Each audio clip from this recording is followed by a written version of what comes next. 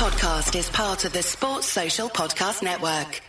Thanks for choosing this free Anfield Index podcast. If you'd prefer to listen to this or any of our other shows without adverts, then now's the time to check out Anfield Index Pro. With AEye Pro, you can supercharge your entire listening experience. You'll not only get all of our podcasts without the ads, but you'll have them far faster with our quick publish feature available exclusively for subscribers. AEye Pro also puts you in the heart of our sound studio, with an option to listen to many of our shows live and interact with the podcasters in real time as the shows are recording. Upgrading couldn't be easier. AEye Pro is available on all popular podcast platforms, and we have our own apps for Apple and Android. Just head on over to AnfieldIndexPro.com and get started today. Hello and welcome to AEye Scouted on Anfield Index Pro. I'm Dave Hendrick, joined as always by Mr. Carl Matchett. How are you, sir? After the technical gremlins have been overcome, not bad. Yes, so we are trialling a new method of recording. If you are going to listen to future pods by any contributors on Anfield Index on the Discord channel, what you will need to do is go to the AEye Pro live chat room, as always. Somebody's name, normally Guy, sometimes Nina, will have live next to it. Just hover over their name and you'll see watch stream. Click in there and you'll be able to hear everything perfectly. Because we're going to be recording them through Zoom, but streaming them through Discord because the Discord recorder is a piece of shit, to be honest. So, Carol, we are here today to talk about Southampton, but before we get into that, let's do some end of season shenanigans. So I'm going to start by let's do some awards, shall we? Why not? Right. Who is your manager of the season? I've been back and forward on this because I think it's one of three. In the end, I have gone to Eddie Howe, because I think it's such an overperformance and such a feat of coaching, basically, before the expected boost from only finances comes. I think, the amount of games that they've lost, only Man City have lost fewer, only Man City have conceded the same number of goals as them. I just think there's a massive, really, really good team building work that he's done there. My other two that I did consider was, do you want to say your one first before I give my No. Give me your other two as well. So De Zerbi, obviously, for Brighton. I mean, stylistically, unbelievable. Tactically, really, really good. And I think the most impressive thing is that he came in partway through a season and they had already started that season really well. So a drop off because it's a change, because it's a new manager, because it's a new country, all of those things, plus it's in the middle of a season, could have made it really, really difficult. But I think he's actually made them better. Now, obviously, they've gone from, I think it was fourth when Potter left to sixth now, but Potter left after like 5 games. The sixth is not really a position at that point, or fourth isn't a position at that point. I think De Zerbi's been unbelievably good. Ultimately, they've lost a few too many, and obviously they still have a bit of inconsistency, which is why I didn't pick him. And the other one who I thought really deserved consideration was Gary O'Neill, because he was not a manager at the start of the season. He's never been a manager. He took over a team that got absolutely walloped, and the manager before him had demoralised that squad to the point of saying, you're not good enough to not get relegated. And he's kept them. I think that's a very fair list. I really do think that's a very fair list. And I'm glad you mentioned Gary O'Neill, because, as you said, he took over a team that had been battered 3 times on the bounce. The 9-0 scoreline at Anfield was obviously an outlier in terms of the score lines, but in terms of the gap between them and their opponents, Arsenal and City had both trounced them as well. They just weren't as ruthless as we were. I would throw 2 other names into the mix here. Now, I like you, have gone Eddie Howe for the exact same reasons that you pointed out, but for one other reason as well. I think one of the most important things a manager can do after they get sacked is to learn from the mistakes that they've made and come back better, more rounded. Eddie Howe came back almost a completely different manager to the one we saw at Bournemouth. Eddie Howe at Bournemouth coached a team that were naive, hopeless defensively, and soft. And this Newcastle team might be the most cynical team in the division when it comes to time wasting, when it comes to buying free kicks, when it comes to the shithousery, and they have been tremendous defensively. The signing of Botman completely transformed them, and by all accounts, he was someone Eddie Howe demanded in January and then got in the summer. So he was an Eddie Howe target. I think Eddie Howe has done a phenomenal job there. Now, look, they have spent money. There's no point in denying that they've spent money. But it's not like they've spent the type of money Todd Bowley has thrown around. And when you look at that team, Nick Pope got relegated last year. Dan Burn was a fairly average left back for Brighton. Fabian Schär had been at Newcastle when they were garbage. Joelinton was seen as a flop. Almiron was seen as a flop. And he's gotten the best out of all of them. He's also gotten the best out of Callum Wilson, who's put together his best ever Premier League season. And I think Eddie Howe is absolutely the right pick. Like you, I would have De Zerbi and Gary O'Neill in the mix. But the two others I'd put in this mix are Thomas Frank, who I just love the work he does at Brentford. Second season syndrome is a real thing in the Premier League, and they overcame it without a glitch. An improvement on last year. It's a team that's clearly very well coached. They know exactly who they are and what they're about and what they're set out to do. They have had a very, very impressive season for me, and could potentially still get into Europe.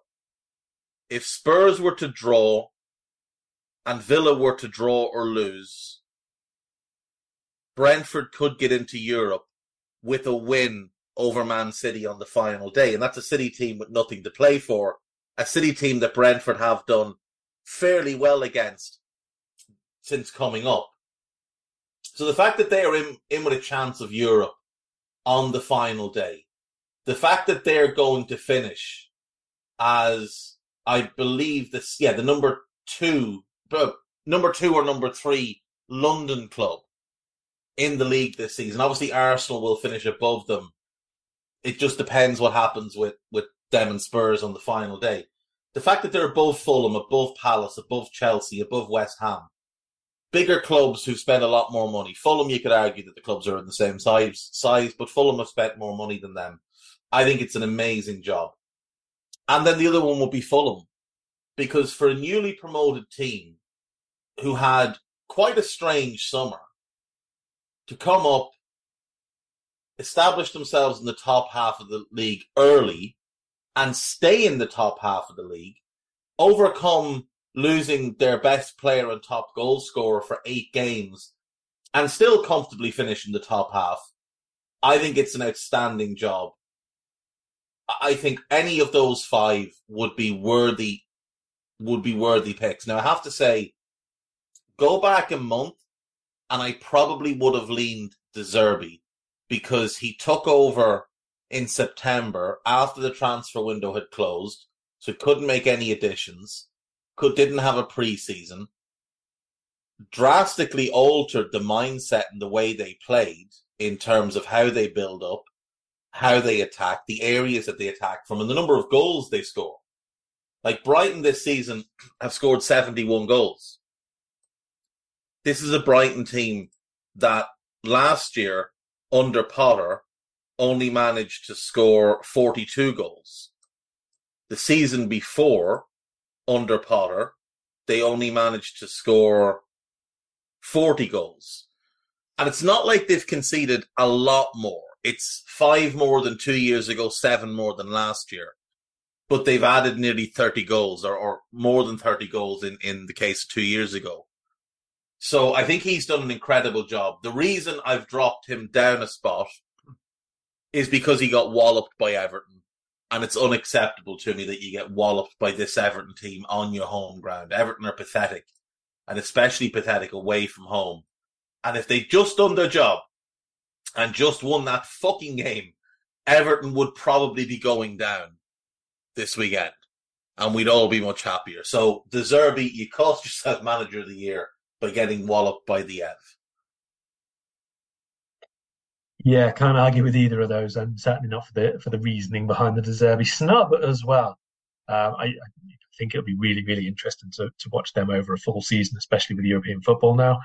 Um, you mentioned Brentford and potentially European football as well. On the one hand, would be unbelievably interesting to watch two teams like that go into Europe for the first time in the modern age and see how they fare, not just in Europe against certain sides who you would imagine they would be better than footballing wise, but also in terms of the Premier League and the coping with the expectation and the relentlessness of the fixture list, the increased turnaround between games, obviously.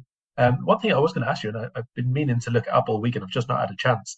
If West Ham win the Europa Conference League, do the Premier League still get a Europa Conference League spot for next season? Because we only get a limited number of spaces overall, don't we? So I'm not sure whether we just don't have a conference representative next season. That is a good question. Because if so, obviously Spurs are already out, Villa are already out. Yeah. That would just then be the three. I'm fairly certain they do. I can't remember if we get the extra one now or it's capped and you don't get the additional one. I can't remember, so I meant to look it up. But I'm fairly certain that you do. I think it's only the Champions League where you can only have 4. I think for the Europas. Well, that would be great then. Yeah, I'm almost certain of that because I remember I was watching something the other day where they were talking about Villa and Unai Emery and what an amazing job it would be, and there was no mention made of the fact that West Ham could potentially screw that up. I assume we're all Fiorentina fans in the final anyway, but yeah, that's a good question. Actually, that's something that I actually haven't looked into either, but I do think that it plays out. Okay, so Carl Wilkinson says 4 Champions League, 3 Europa League, because obviously West Ham would go into the Europa League and a Conference League. So, great, thank you. Yeah, my assumption would have been if it wasn't going to be allowed that Brighton would have dropped. There's the thing. So Brighton would surely have been the team to drop into the Conference League then, wouldn't they? Because they want to have a representative in each competition. So if West Ham had won and gone into the Europa League, it would have been surely Brighton that drop into the Conference League. But when Brighton drew with City the other night, they put up a big graphic that they were in the Europa League. So I'm assuming they've had confirmation that that's how it'll work. I assume we would both say that of all the managerial changes that were made during the season, De Zerbi has worked out the best. But we should give, and I know this will be tough for you because you're not a huge fan, but we should give a doff of the cap to Unai Emery, who has done a tremendous job at Villa. Now, they're not a top 4 team. Like, they've been a top 4 caliber team under Unai Emery, which is a great achievement across this long. But they're not that good, just like they're not as bad as they were under Gerrard. The truth is, over the course of a season, they probably are somewhere between 7th and 9th. And I think that's fair enough. They'll go again next season. They'll be interesting to see. What about Player of the Year then, Carl? Who would be your Footballer of the Year? Just before moving on, absolutely right about Emery, and the job he's done is absolutely expected. That's the first thing I would say. From New Year's Day to this point, 1 game before the end of the season, Villa have taken the 2nd highest points tally in the league. He will be having them in the conversation for 6th next season, I would imagine. That's never been a question about Emery whatsoever. My misgivings, let's say, over him are simply around him being labelled among the top managers, which he's not. Moving on, Player of the Year, did you say? Player of the Year. Haaland. Yeah, I mean, the fact of it is he's going to win. He'll probably sweep the board for the awards because of the goals. Yeah. And that's fair. Yeah. It is fair. Absolutely right. But I do think we should be rewarding performance as well. I agree, but I do think that when you talk about performance, it is the performance, the doing well in a performance is the doing your job as well as you possibly can. And he's done it better than anybody else has. That's my view on it. It might be just about goals for some people, and certainly in some of his performances, it would have been just about goals, but that is the job that he has to do. And so I still would say, as well as I think other players have played, he has been head and shoulders above. See, I wouldn't agree with head and shoulders, because I think if you look across the season, he's had far more stinkers than any of the other top contenders for this award. And he's even had stinkers and scored. In fact, he had a stinker and scored a hat-trick in one game. Yeah, but that's doing his job. But that is doing his job. So taking him out of the equation then, just put him to one side for a second. Yeah. And give me your second and third. Who would be on your 3-man ballot for Footballer of the Year? I think Odegaard would have to. I think he is the Arsenal player who's shown most consistency, most resilience in the face of difficult moments, most clutch moments, let's say, if we can go all American about it for a minute. And after that, I think there's quite a battle for who is third best player, or who is in the next group of players who could be considered. I think those two are the two standouts, but I'd probably go one of the Newcastle centre-backs. Maybe just about Botman over Schär, but honestly, I wouldn't have a problem with either one. Well, I would go Botman over Schär, purely because we've seen Fabian Schär in teams that were garbage. Sven Botman is the primary reason, in my view, as an organiser, as a leader of that backline, that they've seen such an improvement. But I would go another Newcastle player over him. I think Bruno Guimaraes, through the first 3 quarters of the season, was arguably the Footballer of the Year when you take out just the freak nature of what Haaland's done. Now, he's had this ankle injury he's been playing through, and it has hampered him, but I still think he's been very, very good. So I would go Odegaard second, Guimaraes third. I think Odegaard has been incredible this season. And up until the last few games, whenever Arsenal needed a lift, whenever they needed somebody to drag them back into games, or like you said, to come up in the clutch, it was him. Over and over and over again. And I have to say, I thought it was a strange decision to make him the captain, but I think he's absolutely proven that it was the right decision, because while he's not one who, deals in the passionate vocal shouts, he is the type of player that has shown a capability now to put the team on his back and carry them over the line. I think he's had an incredible season. And if you're Norwegian, how exciting must it be to have Haaland, Odegaard, and a plethora of other young, exciting players coming through? Those two together are going to be formidable for years for their national team, and it's great that we have both in the Premier League, however long it lasts. Right then, signing of the season. Oh, we should just say, Alisson Becker deserves to be in this conversation. He won't get any mention in the mainstream. I have a feeling he's going to get gypped out of Team of the Year. But Alisson Becker has been phenomenal this season. Easily, in my view, the goalkeeper of the year. Easily. David De Gea might win the Golden Gloves. It's a meaningless award anyway. Clean sheets is not the mark of a defence or a goalkeeper. Average goals conceded per game is much more telling. And that would go to either Nick Pope or Ederson. I would say Pope has had a better season than Ederson.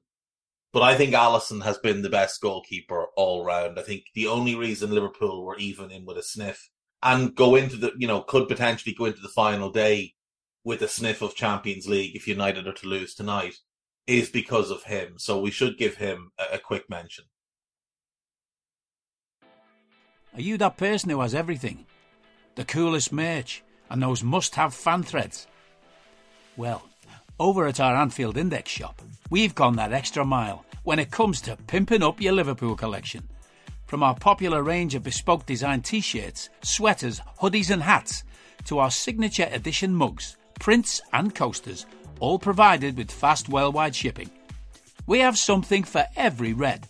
We also stock official LFC merchandise and are licensed with the Premier League and UEFA to sell official iron-on shirt badges and sleeve patches. As a listener to this podcast, you can get 10% off everything with coupon code AIPRO10.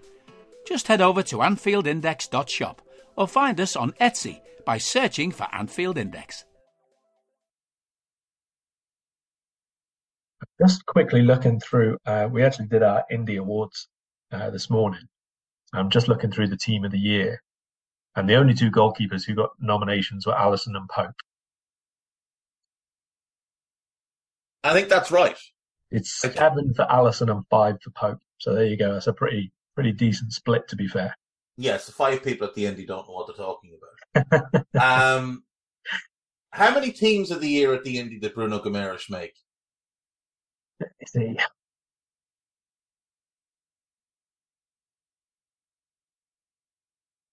And how many did Sven Botman make? I think it's 4, unless I've miscounted very, very quickly, for Guimaraes. And Botman is in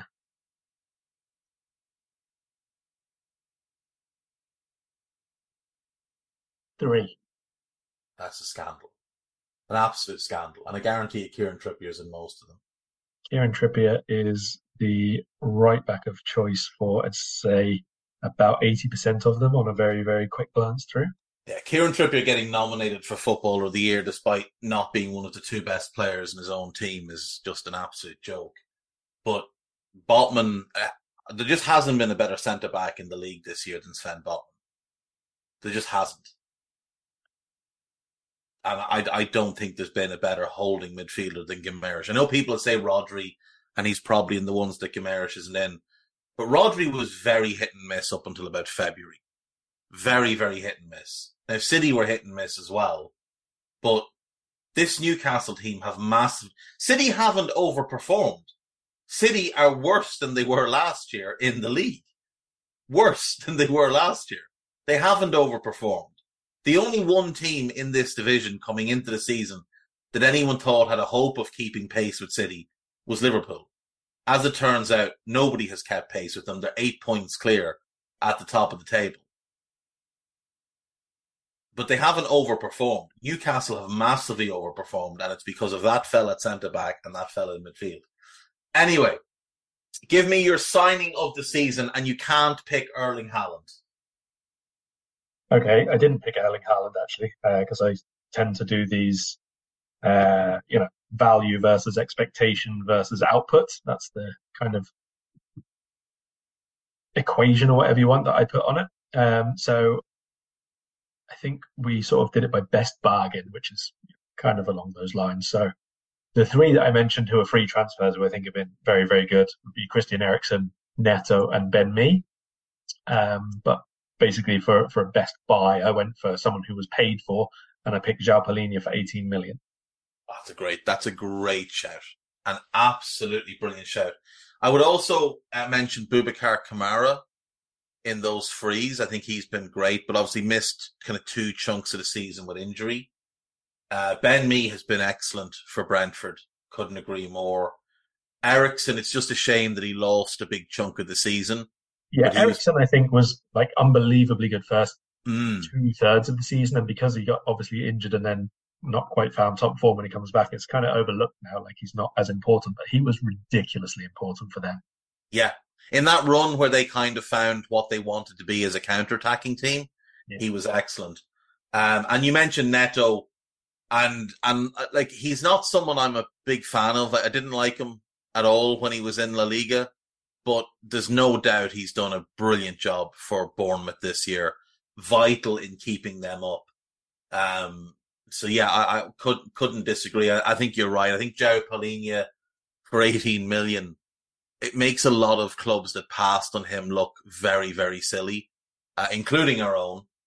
And obviously, if he was available this summer, I think that's that's an easy 50 million that Fulham will get for him because he has been tremendous. Now, I wouldn't pay it because at 28, I see little upside, no resale value. So it wouldn't be for me, but I think he's been brilliant, and I think he's been vital for Fulham. I would give mention to Morgan Gibbs-White. I think he's been really, really good for Forest. I think he's been their best player. And again, mentioned him earlier, Sven Botman, what they pay 30 million. And just think he's been outstanding. Biggest disappointment in terms of team. We can leave Liverpool out of this, and we can leave Chelsea out because they're obvious ones. Who would you look at outside of those two? For overall underperformance, you mean? Yes. Well, I've said before, I think Spurs this season, horrible, absolutely horrible, considering who they had in place and what they were building from and what they were aiming for. I think Spurs have been absolutely shocking. If it hadn't been for Chelsea, it would be Spurs anyway for my pick of this. Chelsea obviously are the correct answer, and Liverpool are only not the correct answer because of the last 10 games or so.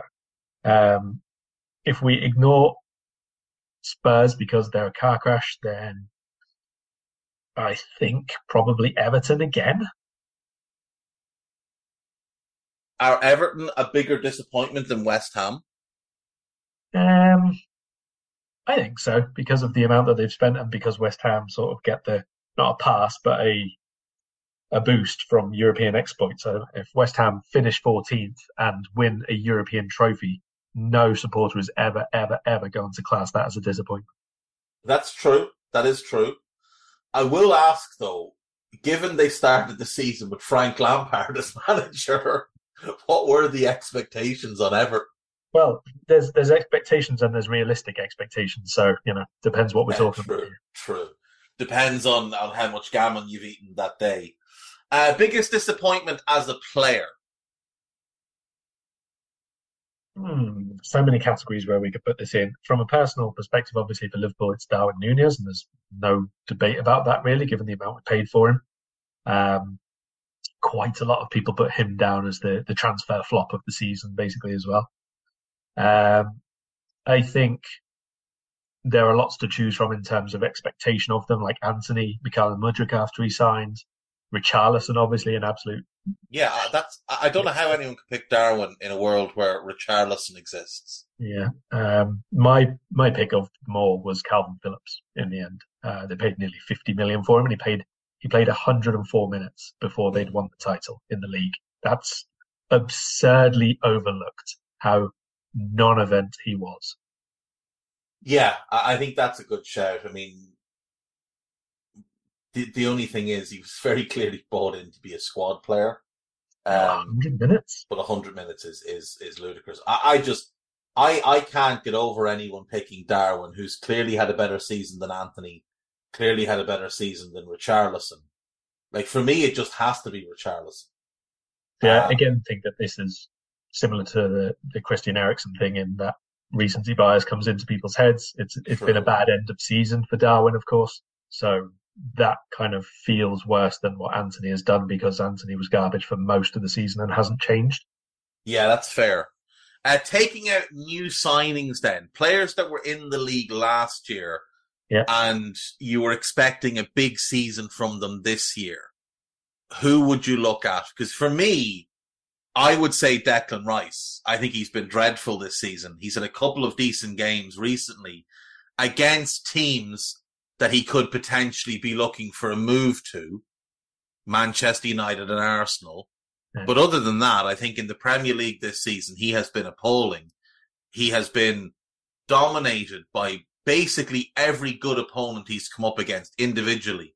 Caicedo dog-walked him. Romeo Lavia dog-walked him. João Paulinho made him look absolutely appalling.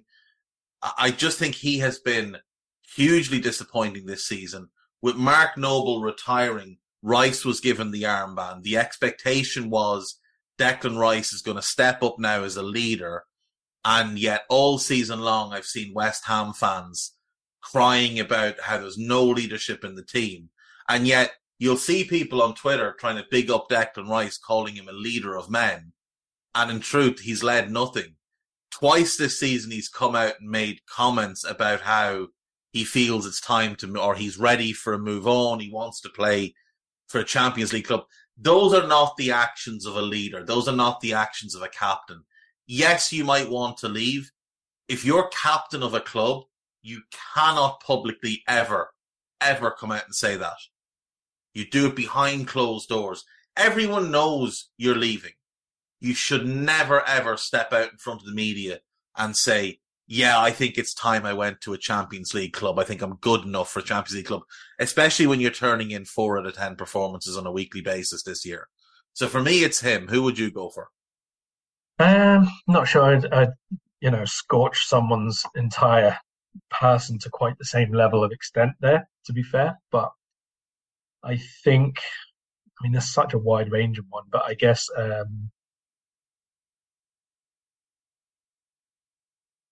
I think there was a lot of expectation on Raheem Sterling to do a lot better this year. I know he's not a new signing and you said that, but I think he was probably one I would have been looking at. Jadon Sancho would have been one for sure. Christian Romero, to be honest, I would have expected better from him, and Kai Havertz as well. I think the Sterling one is fair. Sancho, let me ask, I'll come back to Sancho. Christian Romero, I think, is still drunk from the World Cup. It's the only explanation is that since the World Cup ended, he's just been on a bender, having barbecues, drinking lots and lots of booze, and just hasn't slept in 5 months because he has been poor. Now, that being said, if you were made play next to Eric Dyer for an entire season, you'd probably struggle as well. Raheem Sterling, you're right, because I think the expectation was he'll just, he'll fit in seamlessly and there'll be no adaptation period. He'll just kick on and he'll help Chelsea get back to where they wanted to be. The only mitigating circumstance there, though, as well, apart from the fact that Chelsea have been a train wreck, is that the guy who signed him, the guy who wanted him, was sacked a week after the transfer window closed. And Graham Potter doesn't really make the most of players like Raheem Sterling.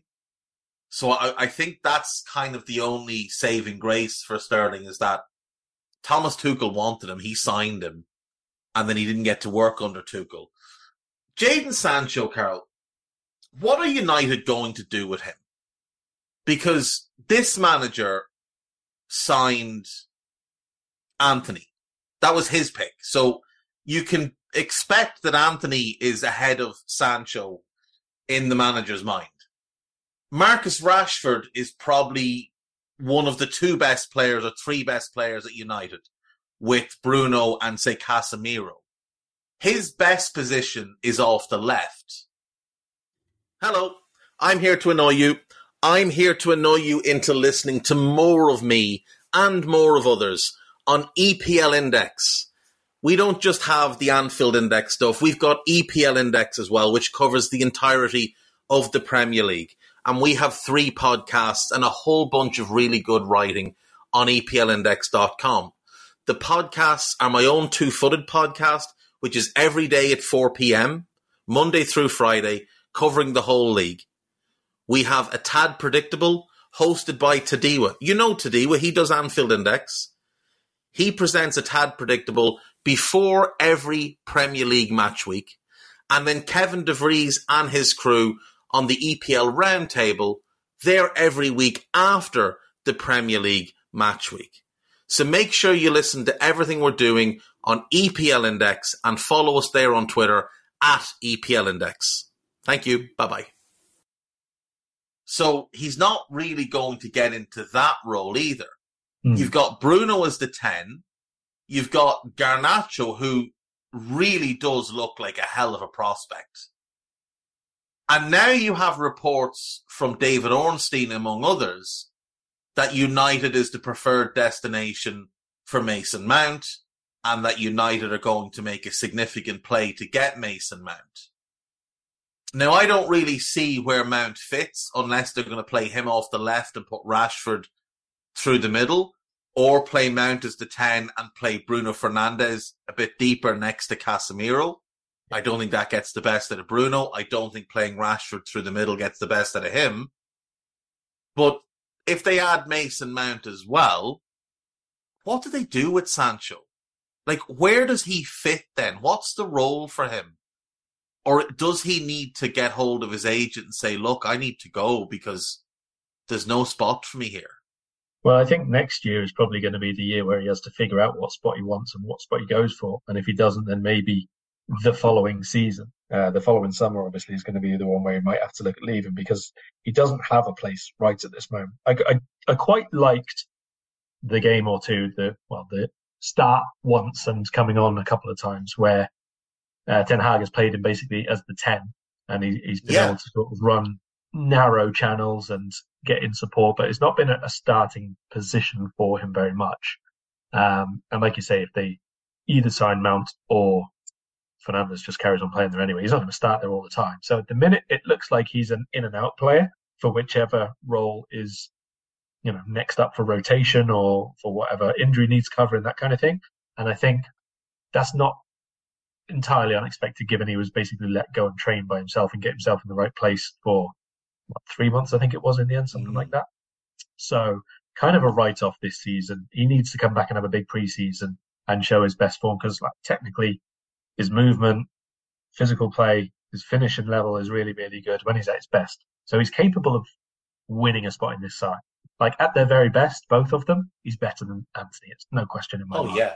But if he's not playing at that level, obviously he's not going to get the role in the team. So I think next year is really, really important for that. Whether he wins himself a right wing spot or somewhere else like Rashford is pushed forward. I think next season is kind of make or break for him as a Man United starter for sure. Yeah, the thing with Sancho, I agree with you. I think the best he looked was those brief minutes playing as the 10, because Sancho's a player who's more about sort of intelligence than explosiveness. And when we saw him at Dortmund at his very best, when he played on the right, he would have Achraf Hakimi overlapping. When he played on the left, he would have Rafa Guerreiro overlapping, and he was able to combine with them.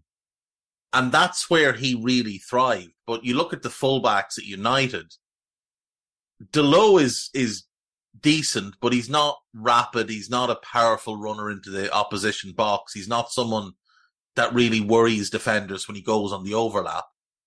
Aaron Wan-Bissaka gets nosebleeds when he crosses the halfway line. Luke Shaw has to do a lot of defensive work. So despite having a very high technical level and being a good crosser of the ball, Shaw doesn't get forward in support of his winger as much as Sancho needs.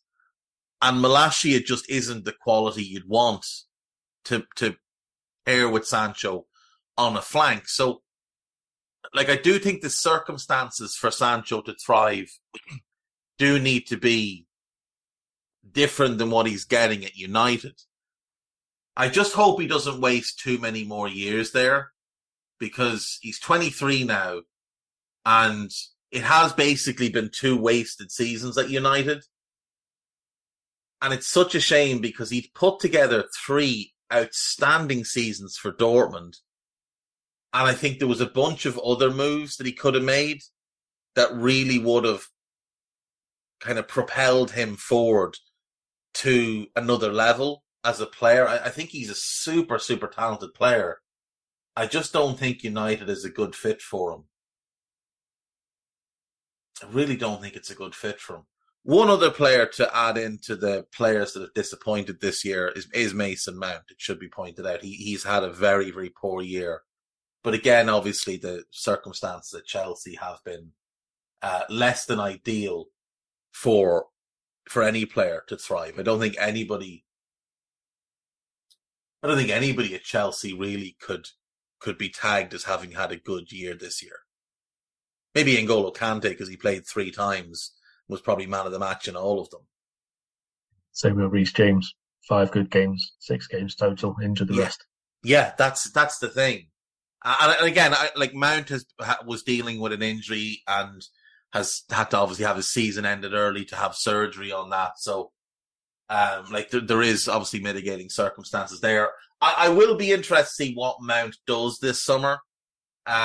If United is his preference, it's a strange one. I could see him going to Arsenal, especially if Rice goes there as well, because they're best friends. Maybe Chelsea swing a move for Rice, and maybe with that combined with Pochettino, maybe he decides to stay there. And obviously there's the Liverpool option as well. But he is one of the more interesting kind of people to keep an eye on this summer. That'll do us, I suppose. Is there anything else in terms of end of season awards that young player of the year? And it has to be somebody who is 21 or under. So it can't be, like when James Milner won it despite being about 27.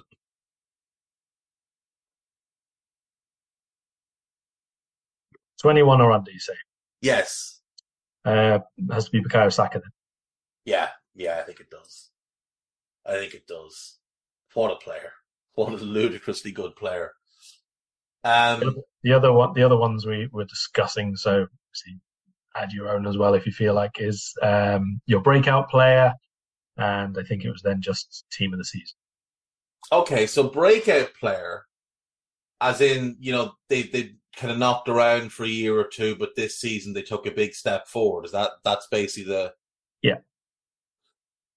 Ooh. They can be like new players who've just burst through as well if you want, like younger ones. But yeah, basically this is their first notable campaign.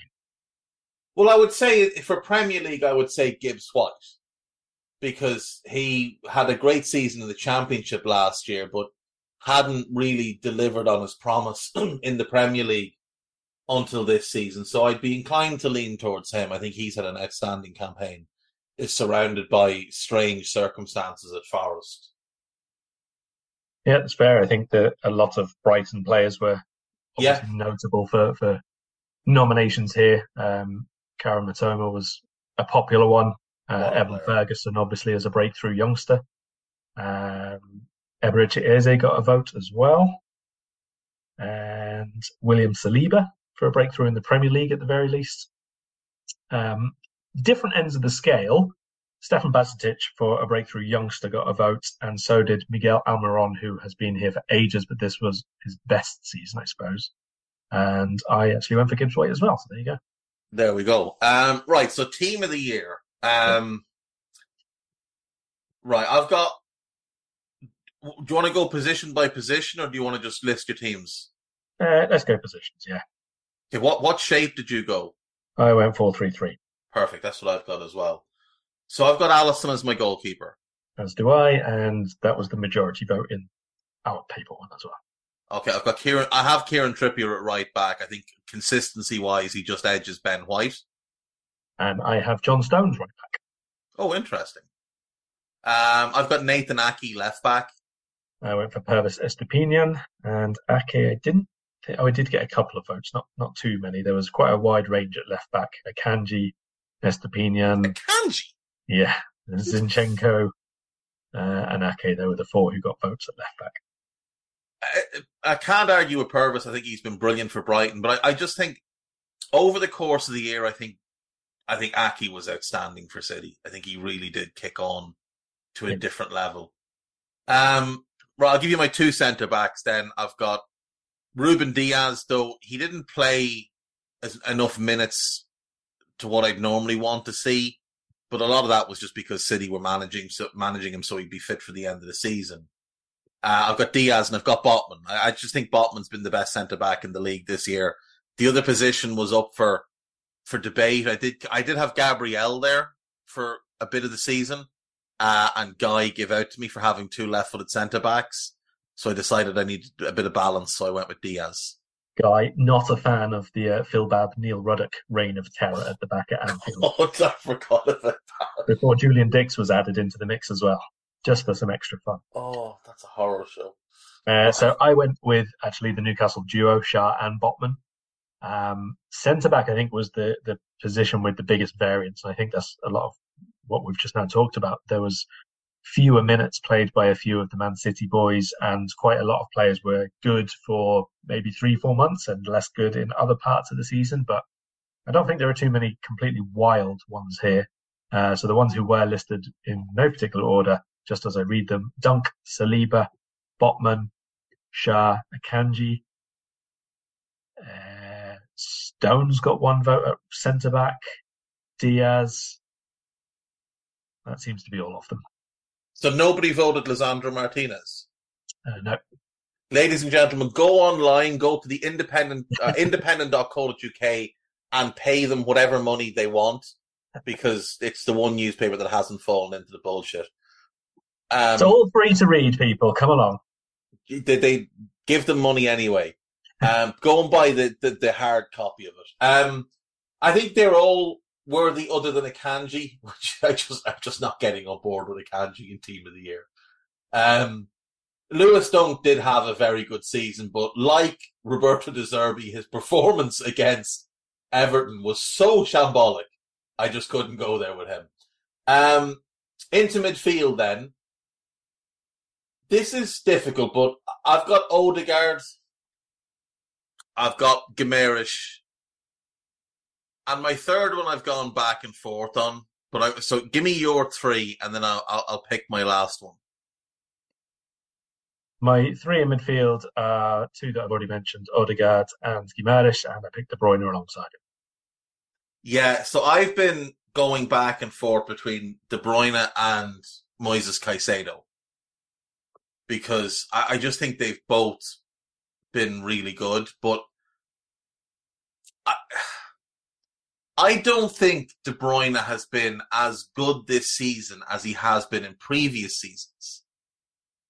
And I think people will point to the assist numbers, and absolutely, but Erling Haaland, it makes things a lot easier when you can just play the ball into Erling Haaland. So I think I'm going to lean Moises, because I do want a Brighton player in my Team of the Year. I think he's been their best player. He's played any role they've asked of him. He went to right back for a couple of games and looked like he'd been there his whole career. I'm going to go with Moises Caicedo as my third midfielder. Yeah, I think that's fair, absolutely. I think there are quite a few players who were really, really good in central midfield for quite a long time. I mean, we talked about Paulinho earlier, for example. It also depends on what you value most in a midfielder, I suppose, which is absolutely subjective for most people. So, yeah, as long as there's balance in there, and as long as there are no, Garth Crooks-esque shoehorned in right wingers in your central midfield, I'm open. We should give a little mention to a guy who, for probably about half the season, performed at a level that I don't think either of us thought he was capable of doing. And that's Granit Xhaka, who has put together easily the best season of his tenure at Arsenal. But he hasn't been nearly as good in the back half of the season as he was in the front half of it.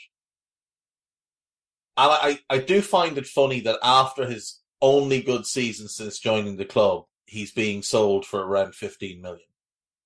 I think that's very, very good thing for Arsenal to finally get around to doing. They could have and should have sold him a couple of years back, more than once. They should have.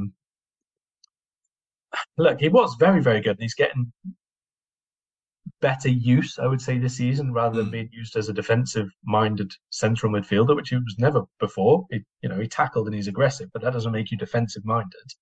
The other thing I would say is, even though he's been better and even though he's done more good things, he's also still done the same stuff, which has made him a problem for years and years and years. Yes. And that, that's ultimately part of what has cost Arsenal in the running. Not completely, but part of it. And just there have been other better players, I think. As much as he had a big impact, I don't even... Oh, yeah, I wouldn't have him in my Team of the Year, but I think the biggest factor for him in that first 19 games was he didn't do the stupid Granit Xhaka stuff. And I think that's where I give him the most credit. He managed to keep his head firmly on his shoulders for the first, 19 games of the season. since then, there has been incidents of stupidity, most notably when he decided to get Anfield all fired up and Arsenal's title charge disappeared under their own feet. Right, we're both going to have Haaland in our front three, I assume. Haaland is my 9. I will say Harry Kane deserves mention, but I'm only picking 1-9. If you're playing 4-3-3, you can't shoehorn in Harry Kane. No, some people have gone diamond to put Haaland and Kane, to be honest, which is fine. That's fine. That's fine. But don't try and shoehorn him in. You don't want him right wing. No, come on. Play it properly. Right then. So let's go left wing. Okay. I got hammered in the group for my choice here. Nearly everybody is basically, if they've gone with a 3, gone for either Martinelli or Rashford. Yeah, and I think they're the two that had... Rashford in particular had like a long run of good form. But he also had patches of really poor form. That's why I haven't picked him. And Martinelli... had a great start and the other way around. Yeah, and was just really poor in the back half of the season. And disappeared when they needed him the most. He did step up when Jesus was injured a couple of times. But that was about it. Who have you gone for then? I went for Joe Linton. Yeah, look, I know he's not like the most technically refined player or got the greatest goal output. He's played about 60-40 between centre mid and left wing this season. He is the player at Newcastle who has been so important to so much of what they've done. He has played the most minutes in the league this season outside of the goalkeeper and back four, which hasn't changed. All the rest of Newcastle's positions have either had, obviously, the rotation in attack, injuries in midfield, all that kind of stuff. It's been Joe Linton. He has been the key for them. And I think that his performances were good enough as well that he warrants that spot. It is fair. It was not met with universal acclaim. I wouldn't imagine it was. No, he has had a very good season. See, the problem here, Carl, is that the two best wide players have been right wingers. Yes. So, I mean, do you just cheat a little bit and put... No, you don't. Saka one side and Salah the other? If you want to cheat like that, you can go and work for the BBC. Yeah, I'm thinking of going to work for the BBC. They pay well, I hear. Did he play... How many starts did he have on the left wing? Joe Linton? Yeah. I think it was 15, something like that. Yeah, it is a lot, to be fair. Yeah, 15 on the left, 20 centre mid. See, the one I was looking at... And when he came on a sub, that was left wing as well. Generally left wing when he come off the bench, yeah. Because he comes on, he kind of does a bit of both. He can be a counter-attacking threat and he can help you see out a game.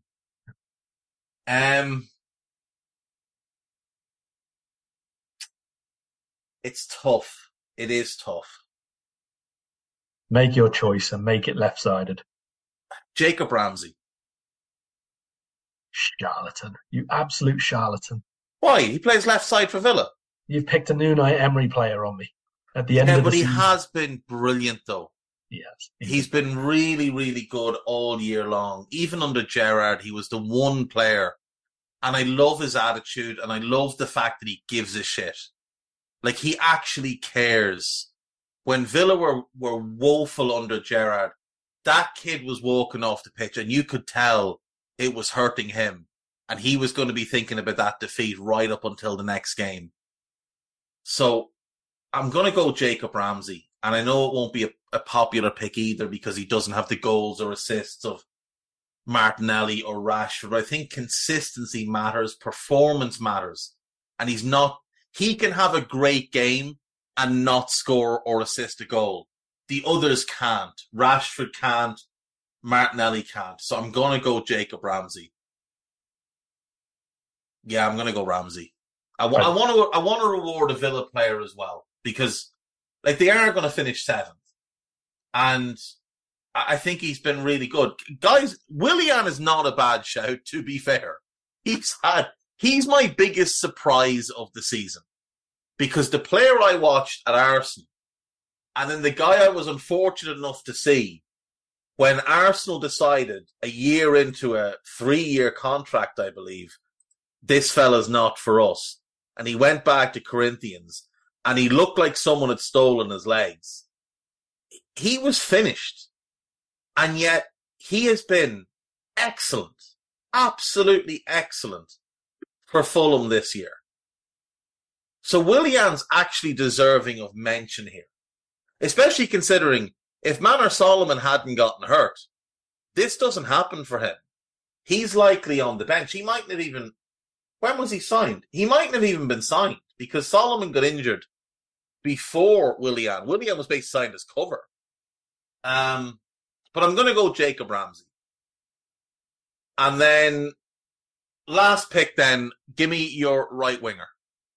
I went for Saka. Yeah, I went for Saka as well. Yeah. I did consider Salah right wing, Saka left wing. But Salah has the better numbers. That's clear. But through the first 30 games of the season, Bukayo Saka was better than Mo Salah. Just was. Performance-wise, he just was. So that's ultimately what swung it for me in the end.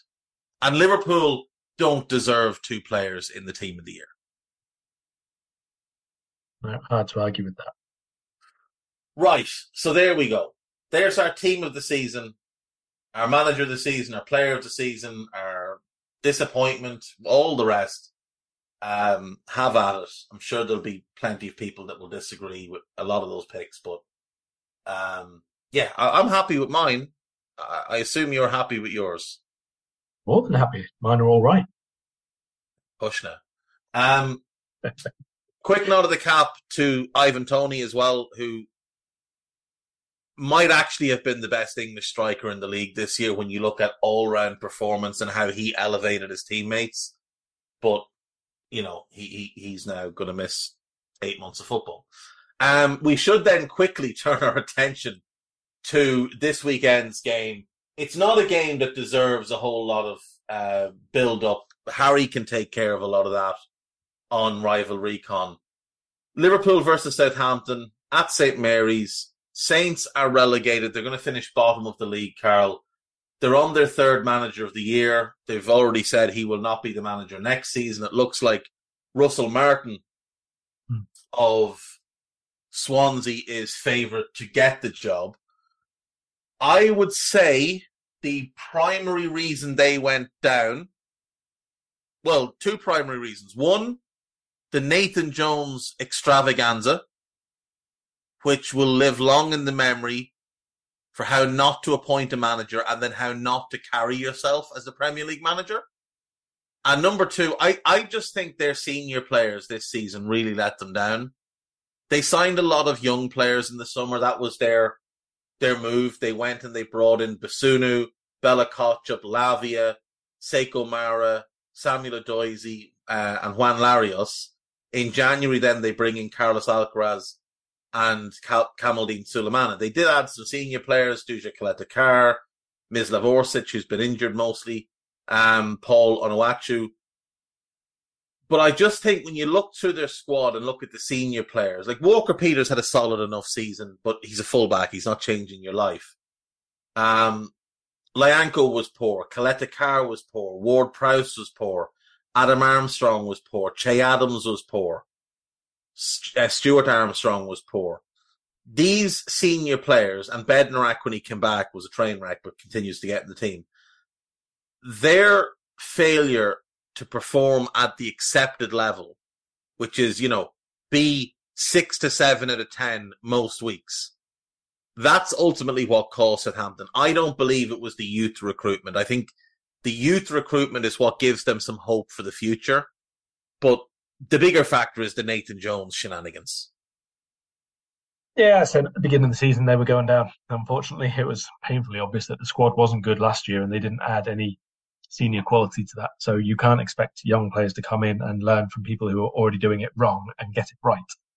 That's just how football works, I'm afraid. And there are a lot of historical examples of this, and Southampton basically went and replicated it. And I don't know whether they thought, Ralph Hasenhüttl alone would be enough to steer them through just one more season of survival, and then they would be in a much better place with these younger players, or what the plan was. But it was really, really evident, even before the season started, they were going to struggle badly.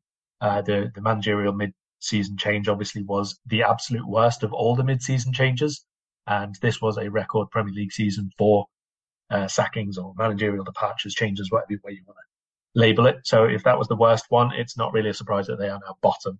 And to be fair to Sellers, he made a decent start. They got a couple of results, but that wasn't sustained in the slightest. And they're actually finishing the season in stinkingly horrible form. 1 point from the last 10 matches, I think it is now. So there was no fight there. There was no reorganization. There was no really clinging to the possibility of survival later on. This is a really, really dismal season from Southampton. And in recent weeks, Carol, they've stopped playing a lot of the younger players as well. It's been more of the senior players. Like Bella Kotchap obviously got injured, but he was out of the team for a little bit before that. It's been Bednarak and Lyanco, or Bednarak and Kaleta at centre-back. Basunu was dropped, and Alex McCarthy came in and has been shambolic. The midfield has had more Stuart Armstrong than it's needed. Ward-Prowse is in the team every single game. Walcott is starting every game.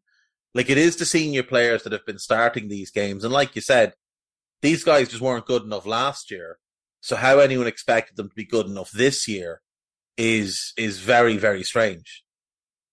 It is. And I mean, obviously there's going to be an element of preparing for next season in terms of players who they want to be involved to. Maybe, Kaleta was barely in the side at the start of the season. So maybe they're thinking Championship, he'll be a very, very good central defender at that level if they keep hold of him. But I mean, there's got to be obviously a real concern at the moment in terms of the mindset, the mentality of the players, the senior group that they've got. I mean, 1 point from the last 5-6 games. I think they've conceded 16 goals in that run of games. That's after you've been relegated. Not even a response there. It is really, really bad. And, to be fair to the ownership group, they've immediately recognised that and turned a lot of change, let's say. Obviously, they've announced Sellers is going, like you say.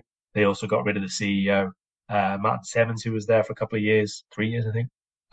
So they've Sport Republic, who own them, have sort of put their own people now in place very quickly at the end of this season. And they've got Jason Wilcox coming in as director of football. Yeah. He's coming in from the City Group. So obviously they'll have high hopes for him. But I think if they can sell, let's say, 2 or 3 of the players, the bigger players, the more expensive players, and keep most of the group who they've brought in over the last 18 months or so, maybe they've got a chance of coming straight back up. But you have to sort of offload and no longer look towards Walcott, the Armstrongs in general. Shea Adams is probably fine at that level. Joe Aribo has been really poor for them this year. I thought he was going to be quite a good addition, but he's not.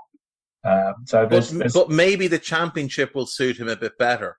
Well, yes, maybe, but I wouldn't want to take all of those players who have been in the Championship before, like Armstrong and Shea Adams and all that, rely on them to come back up again and then think, well, this time around they'll do it better. If you're going to be... I don't need a VPN. I've got nothing to hide. This is what I used to tell myself before I hooked up with LibertyShield.com. Not only is my home internet now fully encrypted, but I can now access all the websites I want, whenever I want, and do so from absolutely anywhere. As a Liverpool fan, I love to know I can now watch every match, regardless of whether it's on UK TV or not. My Liberty Shield VPN makes sure nothing is blocked and guarantees me super fast streaming speed throughout that match. You can get connected right now with their software package, which includes a 48-hour no-obligation free trial and instant access to their apps for Apple, Android, Fire TV, PC, Mac, and Android TV. Or go a step further like I have and get one of their pre-configured VPN routers. These small but powerful devices allow you to easily connect every device in your home to VPN, making it the perfect solution for smart TVs, Mac boxes, and games consoles. Visit libertyshield.com today and use coupon code AIVPN25 to get 25% off at checkout. 2 years to get back to surviving in the Premier League, or if that's at least your plan, even if you think you can't keep hold of Lavia for that long, or you can't keep hold of Salisu or whoever it is, make sure that the ones who you come back up with already in the team are the ones who you genuinely think, one, they'll stay, and two, they could survive. So if you can somehow keep hold of, let's say Charlie Alcaraz or something like that, give them the whole season playing and then make them part of your first team lineup coming back in. Don't go back to Theo Walcott again and that kind of player, because 18 months from now, if you are back in the Premier League, is Shea Adams, is Theo Walcott, is Stuart Armstrong going to be contributing to you being in 15th place, or are you going to be back in 20th, 19th with them again? Yeah, no, I fully agree. It's interesting, they sacked Ralph Hasenhüttl after 14 games. In those 14 games, they'd won 3 and drawn 3. And in the 23 games since, they've won 3 and drawn 3. They might just have been better off sticking with Ralph Hasenhüttl. Sacking him to appoint Nathan Jones was just such a weird decision. And it was clearly that was the plan, because Nathan Jones was appointed 3 days after Hasenhüttl cleared out his desk. So, they actively looked around and thought, oh, this is the guy. We're going to bring him in. We'll sack the fellow we have and we'll bring this guy in. If it was me, if I was Jason Wilcox, firstly, I don't know that I appoint Russell Martin, because I think he plays nice football. I don't think he's done a great job at Swansea. I think he's done okay, but not a great job. But I would look at that squad and I would look to sell Walker Peters, because I think you'll get good money for him. He's too good for the Championship. I would sell one of Leanco and Coletta Carr. I would sell Ward-Prowse. I'd sell Che Adams because he's got a year left on his deal. I would sell Roman Perreault because I think you'd get decent money for him. I'd sell Stuart Armstrong. I would sell Salisu because he's got a year left in his deal and there's no way he's staying. I'd let El Yanasi go. I'd let Walcott go. And I'd try and keep the rest. And I would just ignore phone calls on any of them. Because if I sell the players I've just listed, I think I make enough money up to bridge the gap between Premier League and Championship. Because I think you will convince a silly club to give you a big ball of money for Ward-Prowse. I think Walker Peters has good value. I think Salisu will bring in a decent fee. I think Adams can bring in a decent fee. And I'd look at a team that has Basunu in goal, Livramento right back, Larius left back, Bella Kotchap, and one of, say Coletta Carr is the one you keep. Right, that's my defence. That's my goalkeeping defence. I think that's pretty strong. In midfield, I've got Alcaraz, I've got Lavia, and I've got Diallo. And I think that's a really good midfield. I think that's really balanced. I get a goal scorer, I get a ball winner, and I get someone that can dictate the game from deep in Lavia. And up front, I go Sekou Mara on one wing, Sulemana on the other, and I look to find a striker. I look to find someone that's going to get me goals at the Championship level. And it might be that you have to go and look for somebody on a loan deal. Maybe there's someone at a Premier League club who's not getting games and they're willing to loan down a division. Maybe there's somebody in the Championship or potentially in League One who's been banging in goals. Maybe you look abroad and you bring someone in. But I think that team has huge upside and huge potential, and under the right manager could run the board in the Championship and come up a much better team than they've gone down and come up battle hardened. And you'd still have a lot of experienced depth there. You'd have Alex McCarthy, you'd have Aribo, you'd have Bednarak, you'd have like the likes of James Bree, you'd have Orsic. you'd need to add a few squad pieces on freeze and whatever, go and find some battle-hardened championship players that you can bring in on the cheap and come up with your team, with your 11 almost in place where you only need maybe to upgrade on Coletta Carr and maybe find a permanent solution at number 9. But I think there's enough talent there that if you're a Southampton fan, you could be excited about what the future will hold if they're strong enough to keep hold of these outstanding young players that they brought to the club on long-term contracts, I might point out. None of them have clauses that demand that they get sold if they go down.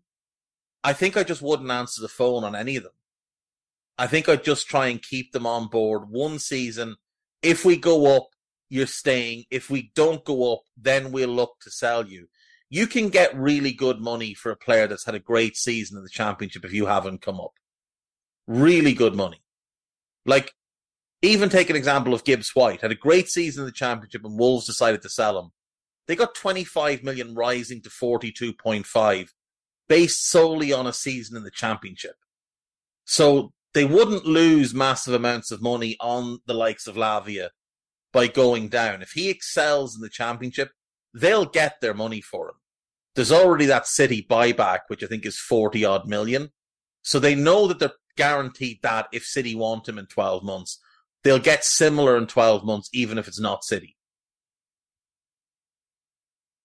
Yeah, I think there's definitely scope to say that there's a two-year selling plan if they don't come up, for sure. You know, some of them have not really contributed enough yet to justify selling them for anywhere near they signed them for anyway. I think like Sulemana, for example, you'd want a lot more from him anyway, if they do manage to keep hold of that kind of player. So nothing wrong with keeping hold of them. And I think, you know, the type of signing that you mentioned in attacker, you even think of someone like Emmanuel Dennis, who went to Forest and it's not really worked out for him. He's already done a season in the Championship. He might be open to going down there to a team who wants him for the longer term now, who's not really nailing it down at Forest. So there are definite deals to be done where they can get high quality players who can bring them back up. You've got to have the team building side from the manager, whichever coach and staff they put in place.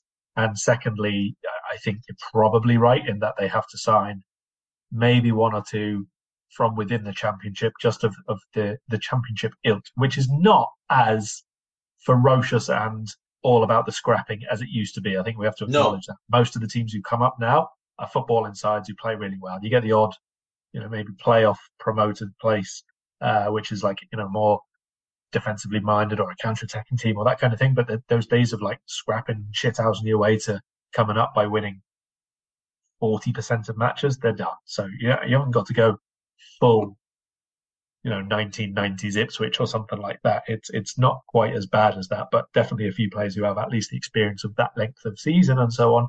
Yeah. Not going to get a miss. Yeah, because that's the thing to factor in. It's a very long season. It's 46 games.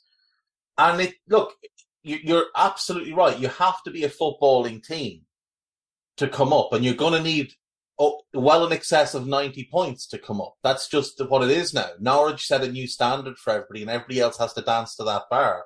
It is a 60% win rate, really, to come up over the last 3-4 seasons, probably. It used to be like maybe half of your games, and you would go up. Yeah. Now it is quite considerably raised from that. It is, and it's a very, very tough league as well. Like, and there is, you know, you are going to come up against teams that will just try and kick the bejesus out of you. Yeah, because there's those teams that exist in like the kind of 14th to 18th place in the Championship, and all they want to do is scrap and fight for every point so they can stay in the division. Your Birminghams and people like that. So you will come up against a few of them, but mostly, especially the top half teams, like they are mostly footballing sides. You look at the Championship this season, it's a lot of teams that played good football. Burnley played great football. Sheffield United played great football. I would say Luton were maybe a bit more direct than some of the others, but they still played some decent ball.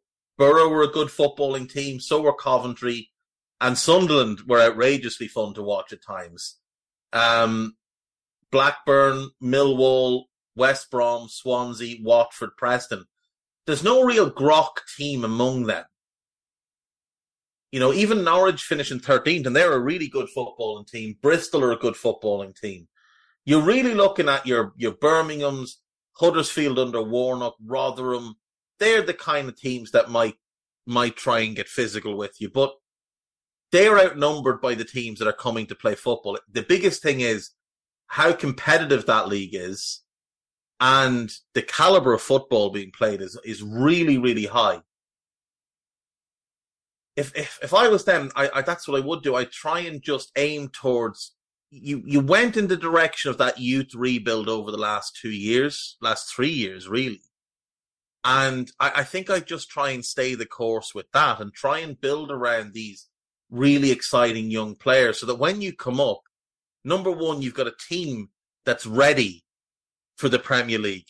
That we know the players, these younger players, have the ability to play at that level. They're going to be battle hardened by a year together in the Premier League, that are in the Championship. They'll have that familiarity of playing with each other.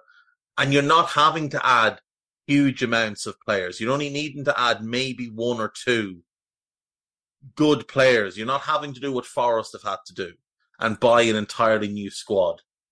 I definitely think there's going to be players you can go and get as well to supplement this. Like, let's say if Leicester go down, well, we know they've got some serious financial issues hanging over them at the moment because they've overspent for a number of years. They're going to have to clear off quite a lot of salary. Maybe they'd sell you Patson Daka for 10, 12 million. I think in the Championship, he could score goals for fun, especially in a front three with Sulemana and Mara, because he'll get a lot of supply. It'll be a pacey, aggressive front three. So definitely, I think it's worth their while taking a longer term view rather than, oh, this is a disaster. We've gone down. We need to sell everything now and completely reload for a season in the Championship. Stay the course. Look at what you were looking at doing. You had a plan. Yes, it's taken a sideward step, but it's still the plan. Stick with it. As you mentioned, Carol, some of these players, you're not even going to get back what you put into them as yet. So you might as well get a great season out of them. Like, they can point at players who've gone down, had a great season and come back up and done very, very well out of it. Look at João Pedro. He's just earned a 30 million move to Brighton based on being willing to stick with a Championship team and doing well in the Championship. Gibbs White's another example, had a great season in the Championship, got himself a move.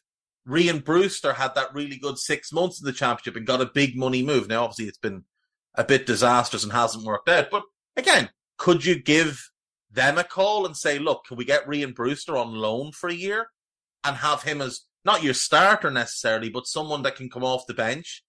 And maybe you find the best form of Brewster and all of a sudden you've got a really good goal threat coming off the bench. There's definitely ways they can do this without blowing it all up. Liverpool, Carl, are you expecting any changes from the team that played last weekend?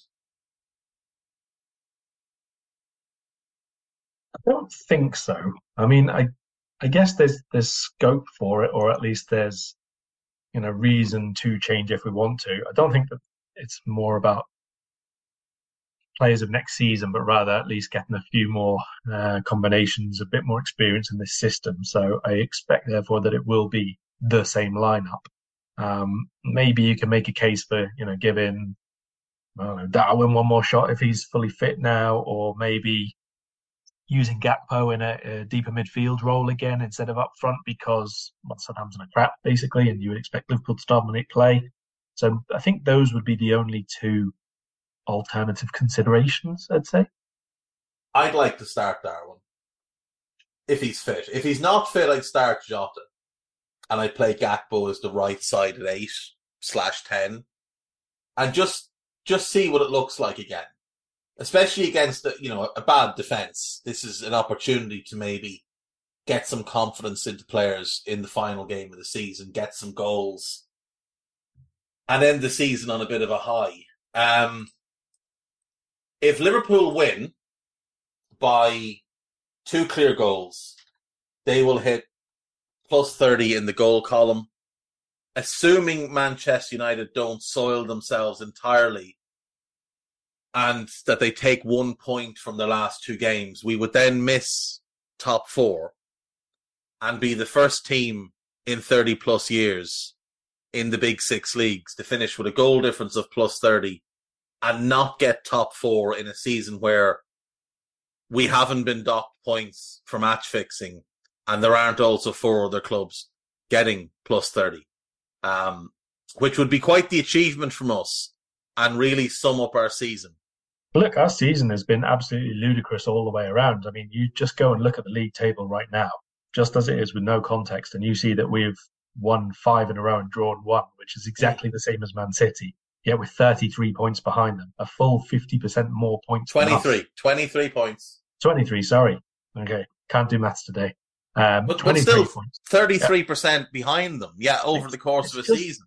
It's just ridiculous. And then you factor in, like, we've won 7-0 against United, 9-0 against Birmingham, had a couple of big wins in Europe, and yet we've been historically bad in Jurgen Klopp's tenure. It makes no sense at all. Just finish it up. Yeah. Yeah. And, like, we have been really poor defensively this season. Really poor defensively. And yet, if Chelsea concede 2 goals in the last 2 games, if United concede 3 goals in the last 2 games, if Arsenal concede 1 goal in their last game, and we end up keeping a clean sheet against Southampton, we would end up with the 3rd best defensive record in the league. Which also makes no sense. No sense at all. None. As things stand, we've scored the joint 3rd most goals in the league, behind Arsenal and City, level with Brighton. And it's not like we've been great going forward either. We've just had a couple of big wins. Like you said, we beat Bournemouth 9-0 and we beat United 7-0. We've been poor going forward for big chunks of the season. And yet, we may well end up with the 3rd best attack in the league and the 3rd best defence in the league while finishing 5th. It would make no sense at all, but it would be what we deserve. There's no chance United lose both games, is there? I don't even think there's any chance United lose to Chelsea, to be perfectly honest, given how Chelsea play and the lack of anything at all. Organisation, effort, structure, build-up ability, finishing ability, take your pick. Chelsea don't have any of that. But Carl, they do go out there and express themselves. Well, let them express themselves in that's the way what they're told to do. We still hate United and we still want to beat them and we want to show that next season we don't have to retire as a club. So go ahead and do that. Just give United a bit something to think about, a bit of pressure in that last day. Why not? It's not going to happen. That's the thing. But if they could get a win, it would put huge pressure on United in that last game. But unfortunately, you are talking about, could they get a win? If they could just get a win, this is if they could just get a 2nd win since the 11th of March. So probably not. They're due, Carl. They're due a win. Of course they are.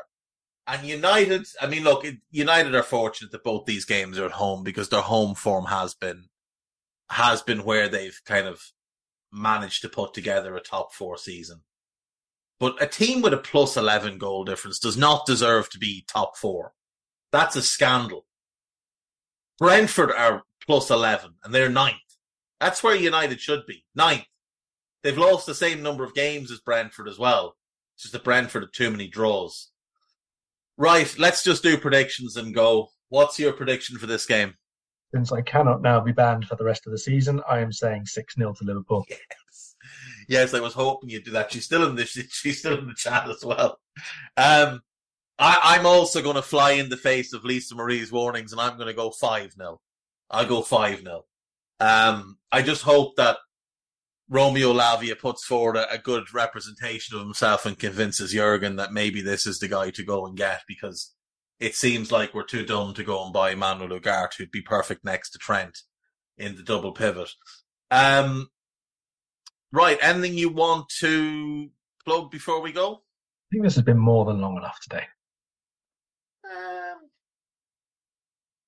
Give the good people back their 20 seconds of time. given the messing around trying to get the recording started, we're probably at about an hour 15, an hour 18. That's not too bad. It's not too bad. Right, we will leave it there then. I do have something. I do have something to mention. Okay. You're going to have to give me 1 second while I try and find it. Right, here we go.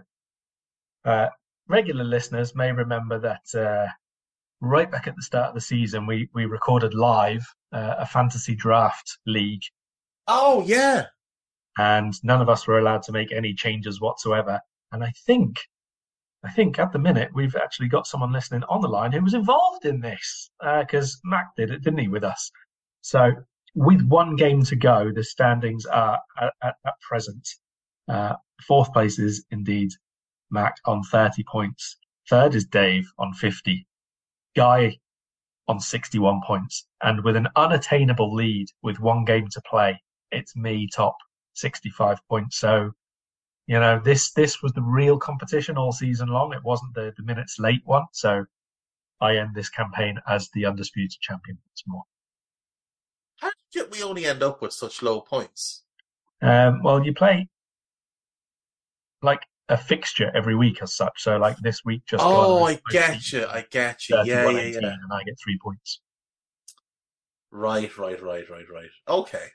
Well, we'll do that again for next year as well. We might actually pay attention to it next year. If we do it with like more than like half an hour's warning, then we could get a few more people involved as well. Definitely. Yeah, we'll that's what we should do. We'll try and do, maybe we should just do another one as well, where we just do an actual normal fantasy football league of all the regular listeners and stuff. I'm sure the lads will put up a bit of prize money for that as well. You know, so we could, the Fantrax one could be good. There's more advanced stats in it. We could talk to Eddie and see if we can get, 20 or 25 quid or something as a small prize for whoever wins. Something silly, like something small. It could just be a bit of fun. And we'll do another one of these as well. Free Pro Sub. Right, let's leave it there then. Thank you as always for listening, and we will see you next week. Are you on Raw this week? I think I am, yes. Okay, well we'll be back for the final Raw of the season then on Sunday with Trev, and then next week we start making it up as we go along. But we will find ways to get you content. Take care of yourselves. Bye-bye. We hope you enjoyed listening to this Anfield Index show. Please be sure to subscribe to our channel so future podcasts find their way to your device automatically. There's nothing quite like fan engagement, and we'd love to know what you think of anything discussed on this show. The best way to get in touch is over on our free Discord community, where both podcasters and listeners debate the hottest LFC topics 24/7. Sign up free now at AnfieldIndex.com/Discord. You won't regret it. You can also follow us on Twitter at Anfield Index and find us on Facebook by searching for Anfield Index. Oh, and before you go, we'd love it if you could leave us a 5-star review on your favourite podcast app. It only takes a couple of seconds, and it means the world to the people who create these free shows. Sports Social Podcast Network.